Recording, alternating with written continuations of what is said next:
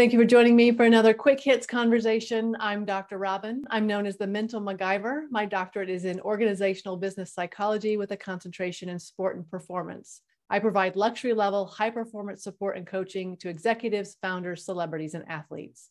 With me today, I have Lauren Schiefer. She is known as the Colonel's daughter. She is a certified speaking professional doing keynotes and training, focusing on significant leadership. She is based in Kansas City. I have Stuart Wiggins with Induna Advisors, where he offers fractional chief operating officer services and brings resources together to help scale your business. And I have Dr. Wayne Buchanan. He is a recovering university professor, a geek who loves people and teaching, and a trainer working with human development professionals. The question I have today, what do you do if you have to work with someone who isn't doing their job? Wayne, kick us off. Yeah, I went back through my experiences and said, well, it depends on whether it's a peer or someone up the leadership chain. And I'm like, if it's the person above you, you match their level of incompetence and do your best and run with what you're working in. If it's a peer, I'm constantly of the opinion we're going to scaffold you as much as we can to get the results we need, and only so much more I can do at that point. Okay.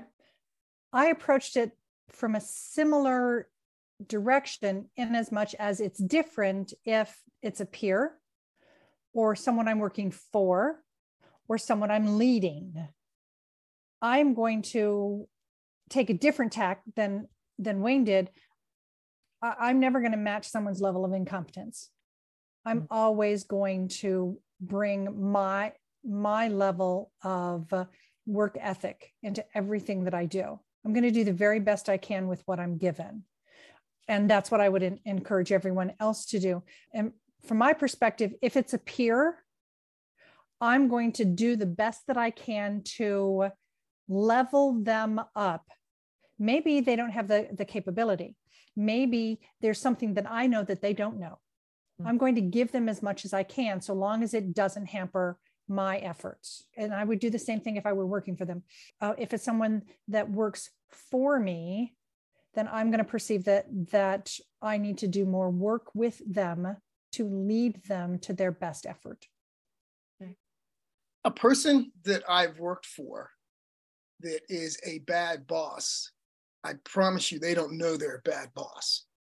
So then the question becomes, how do you help them understand that they're not meeting the needs of the team? And it might not be transactional. As a leader, you have to be able to knock down the obstacles to success for the members of the team. And if that's not happening, then we have to figure out a way to communicate it. And there's lots of ways to do it. When I've been in leadership positions, I found that round tables have been useful, but not entirely, because peer pressure prevents people from really saying what's on their mind. So the most useful tool for me would be go to their place, go to their work site and talk to them. And I would expect that they'd be candid to talk to me. But I've worked for a lot of bad people. And with bad people, you have to be three things. You have to be willing to just take it. You have to be willing to lose your job and go someplace else if it's not working out, or you have to figure out a way to coach them up. For peers, it's different. I think the first thing you do is just slice it up, and peer pressure works best. And if you think this person is a bad peer, I'm telling you somebody else thinks it. And you get them in a room and you do a gathering to help them understand that they're not meeting the needs. If that doesn't work, then you go to the leader and say, this person is not holding up their end, because you don't want to waste time trying to improve the performance of someone who is unwilling to improve their performance, because then the real project is not getting taken care of. So I guess I have a more direct approach. I don't have a tolerance for poor performers. We'll give you a chance to coach you up. If you don't get yourself coached up, then we're going to find somebody who can do it. I've definitely changed the way I approach this as I've gotten older, in that when I was younger, if somebody wasn't doing their job, I would do as much as I could to take it on, to make sure that the thing got done and the project moved forward. And I would just work harder and trying, to your point, Wayne, cordon them off. Like, don't do anything. Just stay out of the way. If you're not going to be helpful, just don't make it worse. But now I feel like if I'm trying to work with someone who's not doing their job, I'm going to be very vocal about, hey, this is what your responsibility is. This is what you're being paid to do. And I'm not seeing it happen. And you need to decide, are you here to do what you're supposed to do, or are you out? There is no middle ground. Actually, that's why I asked the question. I mean, maybe a person who's underperforming don't know they're underperforming. And that shocks me. I do not know how you can have a job and not do it and not realize you're not doing it.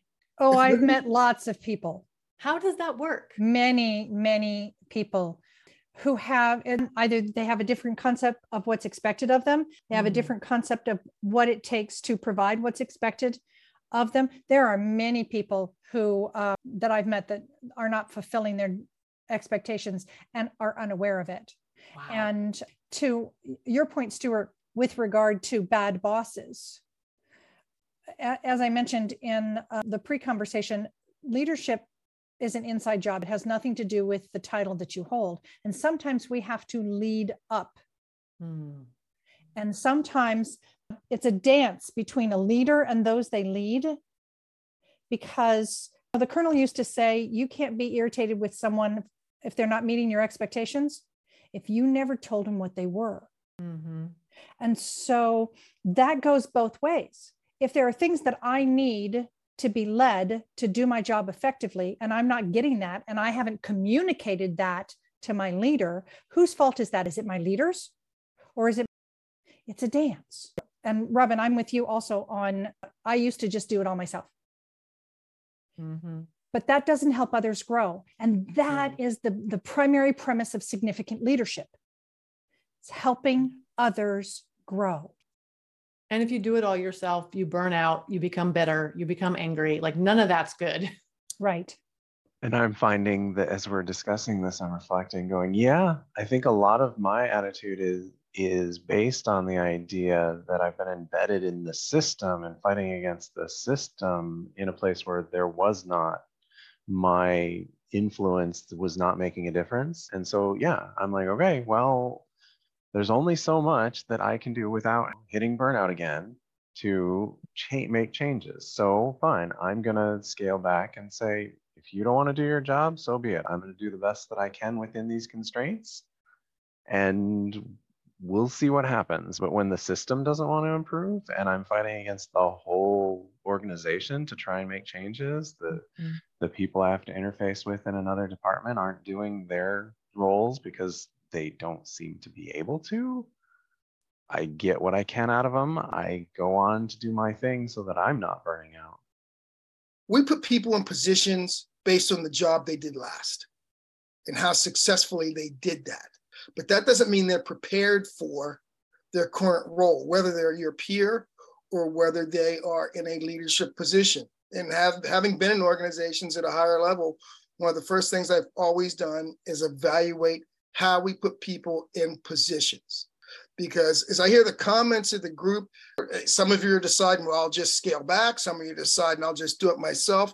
That's not what the organization is. I mean, because if you don't challenge these people, then they don't know that they're not performing. And if they do know they're performing, then we need to perform them out, i.e. a performance improvement plan. But at the end of the day, the first thing is, does a person really know if they are meeting expectation? I think it's important to look at it almost in terms of a transaction. What I've done in the past is sit down with the person and come up with a weekly 15-minute conversation. This is what you were supposed to do. What have you done to accomplishment? What are your obstacles? They should be pretty clear at some point, either they're doing it or they're not. If they can't identify the obstacles, then they're not prepared for what they're doing. And then we have to look at some other options. And maybe I'm taking a too direct approach, but if you're in an organization, whether as an entrepreneur or in a corporate organization, you don't have time to spend time coddling and handholding. Yes, you're going to develop somebody and try to make them successful, but when it's not going to work, this organization isn't for everybody. Yeah. And we haven't even touched on, and we don't have time to touch on, people who are actively trying to avoid doing their job. Like, they're there to get paid to do as little as possible. And they know they're doing as little as possible and are trying to skate around the system. And I think that's a great point, Stuart, for you to say, we're going to manage you out because you don't actually want to do this job. So that is our 10 minutes. I'm going to cut us off there. Thank you so much for having this conversation with me. And I look forward to speaking to each of you again very soon.